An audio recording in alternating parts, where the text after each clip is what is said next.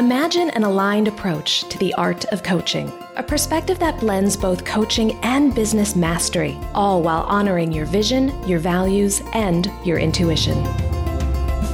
Welcome to the Coach with Clarity podcast. I'm Leisha McDonough, an ICF credentialed coach, former therapist, and mentor for intuitive coaches and healers. I'll be your guide as you cultivate both the skill set and the mindset needed to transform your clients' lives and your own. Are you ready to be a coach with clarity? Then let's go.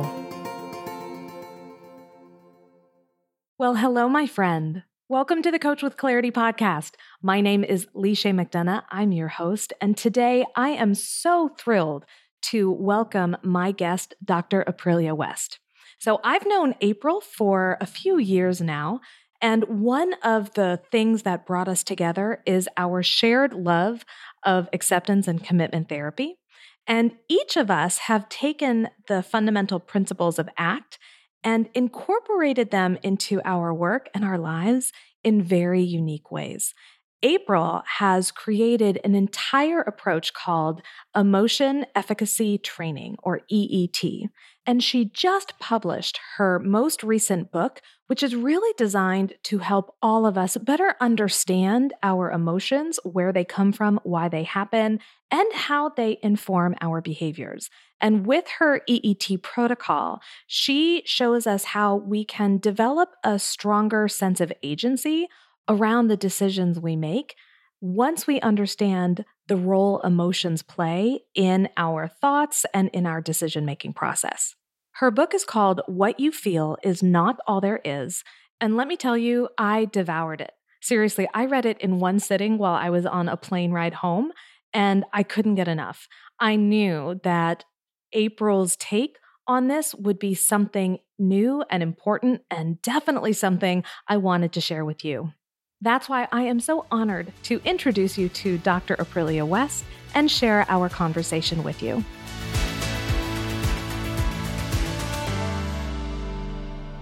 Well, hello, my friend. Thank you so much for joining me on the Coach with Clarity podcast. I've been looking forward to our conversation for a really long time. Me too, Lee. Thanks so much for having me on. It is absolutely my pleasure. Let's start off with the basics. I would love to just kind of share a little bit about who you are and the work you do for the world. Sure, yeah. I'll just clarify that I'm sharing this from a self as, process level, right? That's what I do in the world.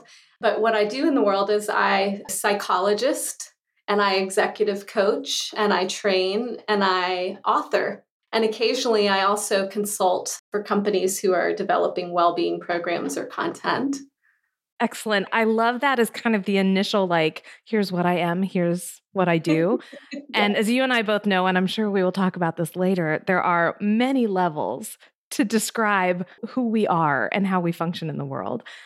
So we can go a little deeper. And in fact, I'd love to know a little bit about your journey, and especially your journey as an author, because you have an amazing book out. We're going to talk a little bit more about that in a bit. But I'm always intrigued, especially with authors, how they choose to write a book, what brought them to that point, and what that process was like for them. Yeah.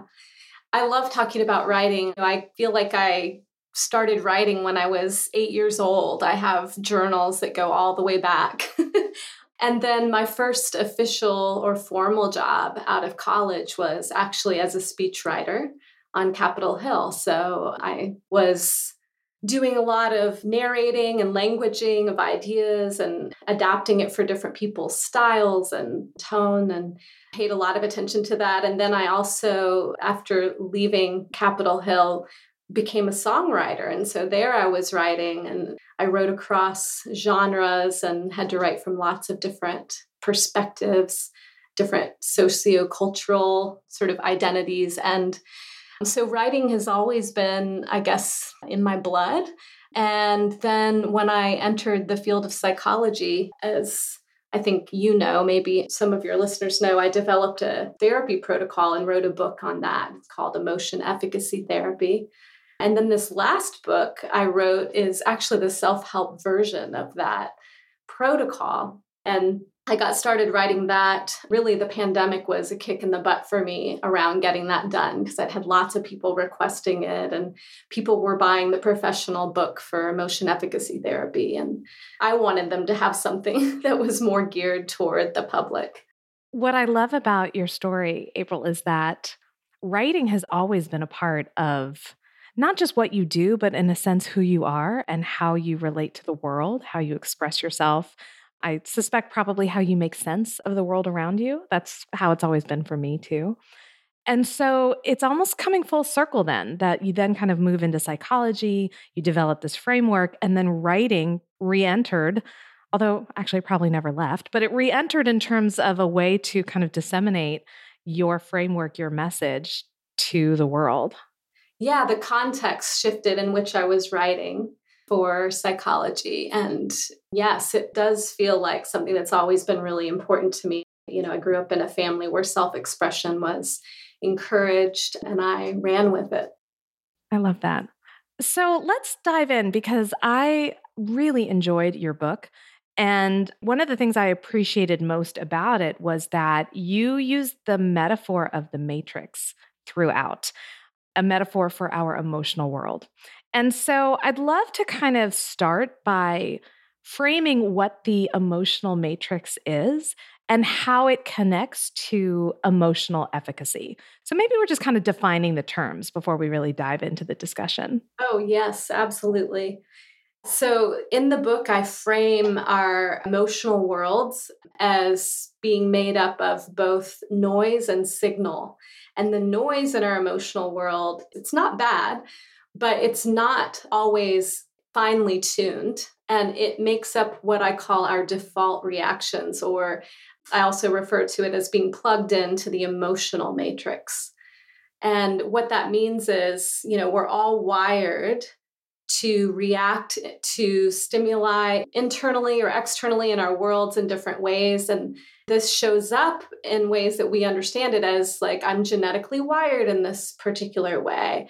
Or it can also show up as the biases that all humans are wired with to do or not do certain things. And then also the beliefs we develop about our emotions mean that we're more likely to react in certain ways without really thinking and listening in for what matters most. And that's where we get signal. Signal is when we're able to listen in carefully enough to understand what matters most and then respond to whatever is happening in a creative, flexible, and intentional way. Excellent. So, how does emotional efficacy then connect? And maybe actually, before we even get to that question, maybe we should really dive into what emotional efficacy is. I mean, that's a fundamental piece of the work you do. And then we can talk about not just what it is, but how we can increase it. But what are kind of the core components of emotional efficacy? Yeah. And if it's okay, I'll just step back even a little bit further, just because what I find is most of us walk around thinking we understand what emotions are, but that's not always the case. So emotion actually comes from the Latin word emotere, which literally means energy in motion. And in the emotion efficacy model, emotion is made up of your stuff. That's sensations in your body, thoughts that you have, urges to do something or not to do something, and then the feeling label that we put on all of that. So that's how we know what we're experiencing. What people also don't always understand is that emotions are our primary motivational force.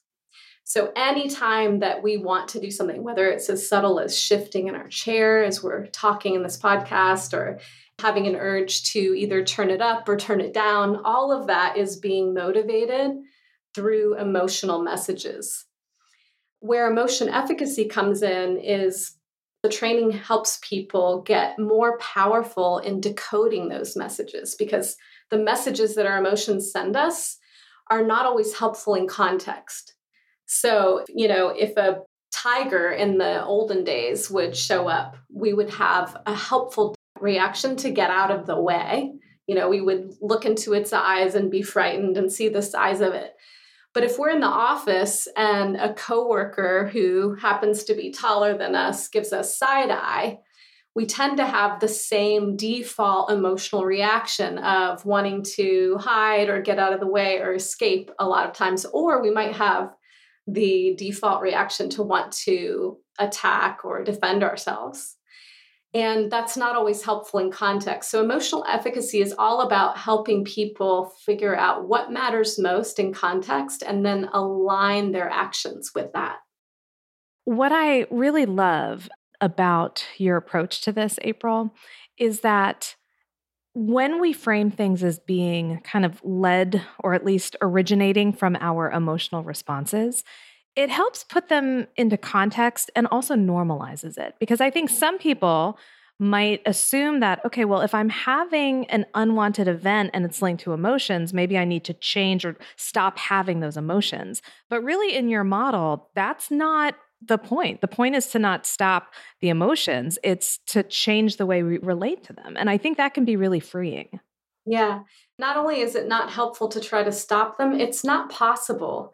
I've been really interested in watching social media around the content that gets posted about emotions. And lately, there's been a lot around positive vibes and positive vibes only. And I hear all the time in our culture messages like, don't cry or don't be upset. And we're in some ways, a very suppressive culture when it comes to emotions. It makes sense, though. We're wired to move away from anything that is painful and toward things that are pleasurable. And we're wired to think, ooh, if I feel something that's a so-called negative emotion, it must be bad, instead of learning how to pause, get curious, and listen in. What is this emotion telling me? So, what I say about emotions is they're always valid. They're always telling you something valid about the experience you're having, even if the urge that comes with that experience isn't so helpful in context. Yes, and that is an extraordinarily helpful way to view this. So when we think about increasing our emotional efficacy, so that we feel better equipped to respond to whatever's coming at us, where should we begin? Well, there are 4 basic skills in emotion efficacy training. The first one is emotion awareness, and that's really just having the ability to be present enough in the here and now to observe and describe your emotional stuff, which I mentioned earlier. That's an acronym for sensations, thoughts, urges, and feelings. And just by being able to tune in and observe your stuff, you've already interrupted any default emotional reactions. You're starting to tune in. And then the second step would be just learning how to hang out with unwanted experiences. So it's one thing to be able to name your stuff. It's another thing to really make space for it, not resist it, and very importantly, not act on the urge that comes with it. So I call this second step emotion surfing. The idea is you're almost on top of the emotion wave. It's like you're watching it, you're letting it happen, and you're not, trying to stop it or suppress it. And you're just hanging out, letting the discomfort be there, leaning into it. The third step is to be able to listen in to what really matters. Sometimes it'll be the same as the urge that's coming with the emotion, but sometimes that urge isn't what's most helpful in terms of aligning your actions with how you want to show up in that moment. And so being able to listen in and get clear on, no, you know what, I care more about speaking up right now than just listening. Or maybe it's the opposite. Maybe what matters most is just listening to your boss as he's telling you everything he doesn't like about your presentation instead of speaking up. Again, it depends on the context. But being able to figure out what matters most is an automatic upgrade to what we would typically do if we were just reacting in the moment, because we're so wired to escape what's uncomfortable.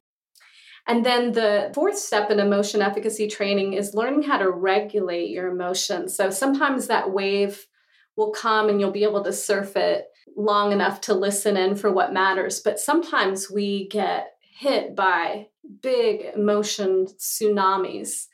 And in those cases, you need ways to regulate your emotion, to dial down the intensity of it, just enough to be able to act on what matters.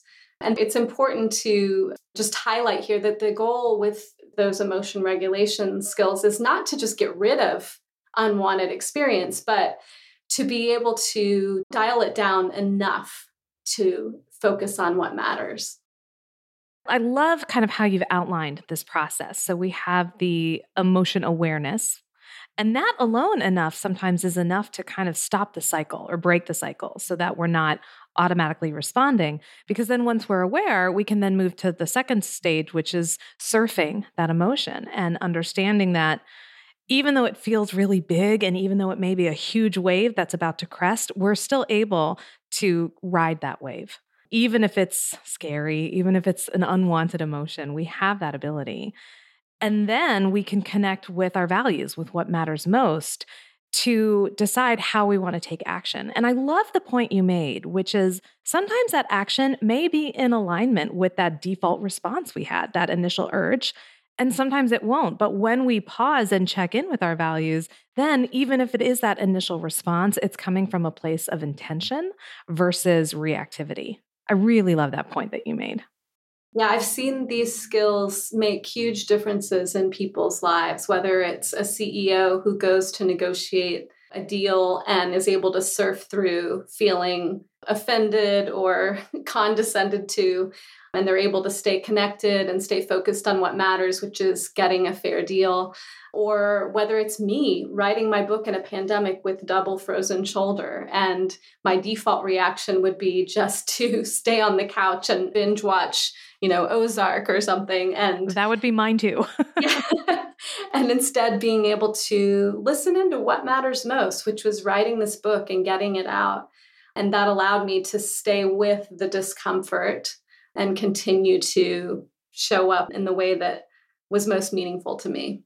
Yes. And that's a beautiful segue too into emotional regulation, that fourth step, which is then kind of placing us in that power position of deciding how amplified can this emotion be? Do I want to turn the volume down? To what extent will I allow it to inform my actions? I mean, the way you've laid this out so that they're all connected makes a great deal of sense. Well, I appreciate that. And I'm also just impressed by your ability to reflect it and summarize it back. You clearly have read the book. I have. It's all highlighted and notes in the margins.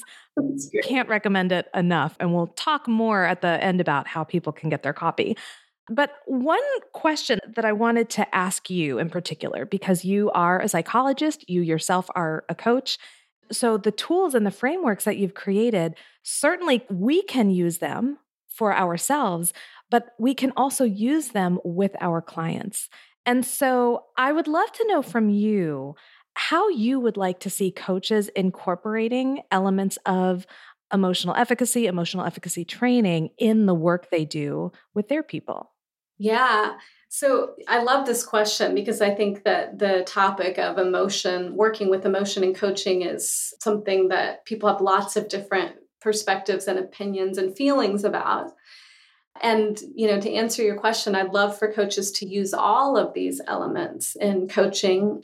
As coaches, we're trained to assess and figure out who's appropriate for coaching.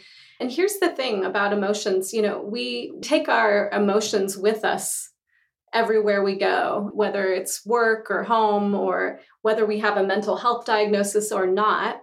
And it's always in play. Our emotions are always in play. You could think of them like music in the background. There's like a soundtrack. And so in a work setting or, in a coaching setting, your client's emotions are still just as central to their experience and the choices they're making as if you're working in therapy with them.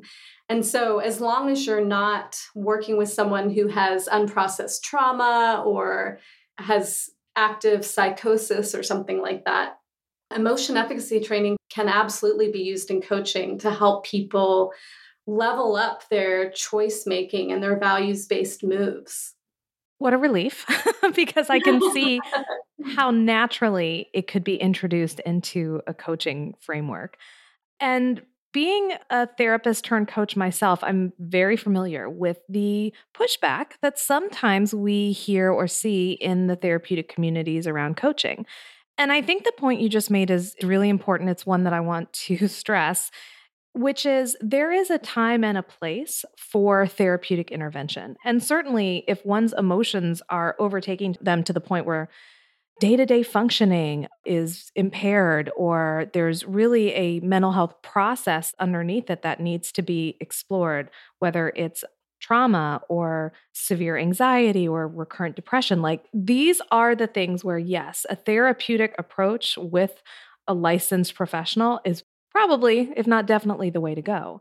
But for those of us who are coaching our clients who are experiencing typical stressors, quote unquote normal responses to abnormal events, this is where emotional efficacy can really help people in a non clinical way. Because in many ways, emotional efficacy is a foundational life skill. I think about parenting my two teenagers and just how important emotional efficacy is for them, especially in the throes of adolescence, and they're trying to manage all of these big, big feelings. And that's not pathological, it's life. And so to think about how you can apply your tenets to just coaching and living, I think is really powerful. No, I appreciate you saying that. And I love your reference to teenagers. I often think of being a teenager as sort of being dosed. It's like you've been drugged and the volume is turned up on everything, and you're more vulnerable to being triggered or reactive. And this is also how any of us, when something we really care about is threatened or when we feel unsafe, and nothing about that is pathological. Nothing about that requires clinical intervention. It's only when people end up in chronic patterns, behavior patterns that they can't get unstuck from that, they need more serious intervention. So coaching can do quite a lot around this. But yeah, in those states where we end up, as I am, choosing to sort of use the metaphor of being dosed, we all need the ability to ride the wave or listen in on to what matters, or else we're just going to become victim to our default settings. And nobody wants that. We all want to be the best version of ourselves possible, unless we somehow meet criteria for being sociopaths. Well, and I think to your point, you're right. That's what we all want. And that's why I love the way you've written your book.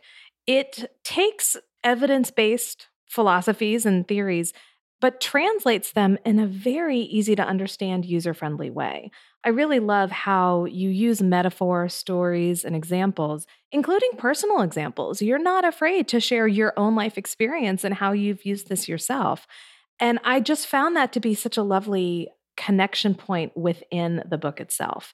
It made everything you were talking about just come to life. And I could start seeing easily how to apply this both in my life and then in the work that I do with my clients. So well done on that point. No, I appreciate it. I really wanted to make sure that this book didn't give people just the what of emotion efficacy, but the how. And so, those examples are in there. I also put exercises, inquiries, and reflections, challenges. And then also there on my website, I have experiential exercises that allow you to even deepen further your skillfulness and level up your emotion efficacy. So excellent. We will be sure to link to your website in the show notes. So definitely go check that out if you want to learn more. But April, I think my last question for you is, if you imagine your ideal reader opening your book, reading it, putting it down, and just taking a deep breath, what key takeaway do you want them to integrate having read your book? Oh, that's such a powerful question.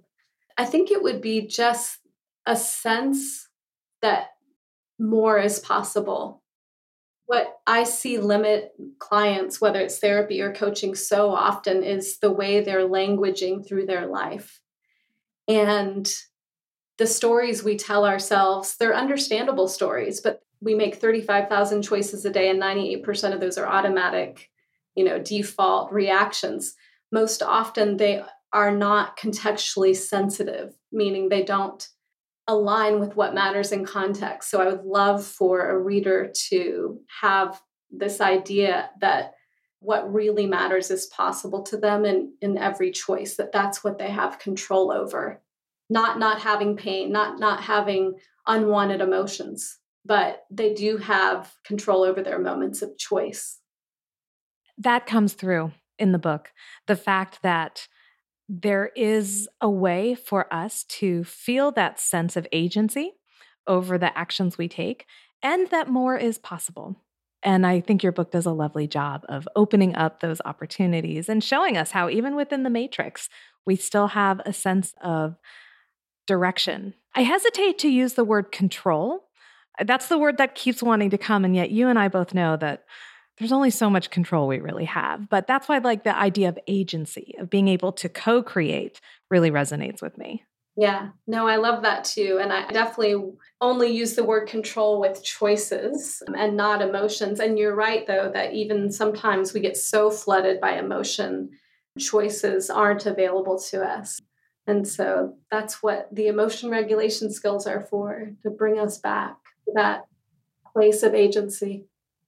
Well, I know that everyone listening to our conversation right now, they're going to want to connect with you. They're going to want to read your book. So let us know, where's the best place to find you and how can we get a copy of your latest release? Yeah, sure. Well, my website is a great place to connect with me. It has pretty much everything I'm up to these days. And that's www.draprilliawest.com. I also am on social media on Instagram at Dr. Aprilia West. Then my book is available on Amazon. The book is called What You Feel Is Not All There Is. And then lastly, if you're a professional coach or a therapist or a behavior analyst, I am doing ongoing trainings on emotion efficacy training, and the registration and details are available also on my website.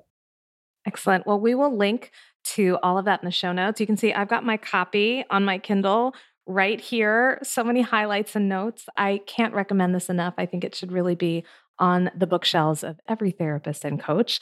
So definitely go check it out. And April, I cannot thank you enough for being a guest on the podcast. Thank you so much for your time today. Oh, you're so welcome. Thanks for having me, Lee. My pleasure.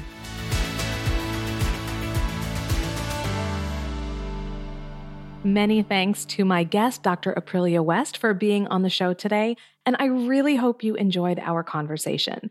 Everything she was talking about resonates so deeply with me. It's such a lovely articulation of how I try to operate in the world and how I work with my clients as well. Her book is so accessible that it's perfect for mental health providers and coaches alike. It's also perfect to share with your clients.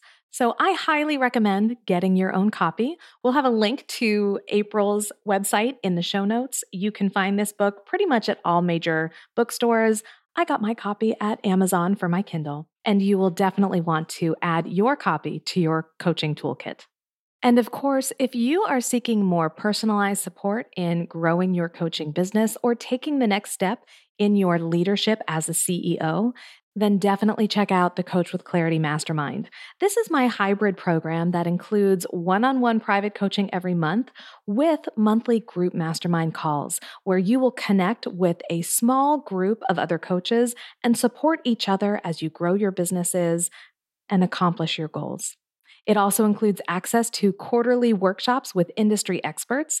These half-day events are so powerful. It's not just another training. You will attend them and leave with a personalized action plan to help you in whatever stage of your business we're discussing. Past workshops have focused on marketing and messaging, on branding, on positioning, on sales. I mean, you name it, we really cover a lot. And it's because the ideas for the workshops come from the mastermind participants. So you are always getting access to exceptional people in the industry who really know what they're talking about and who can support you every step of the way.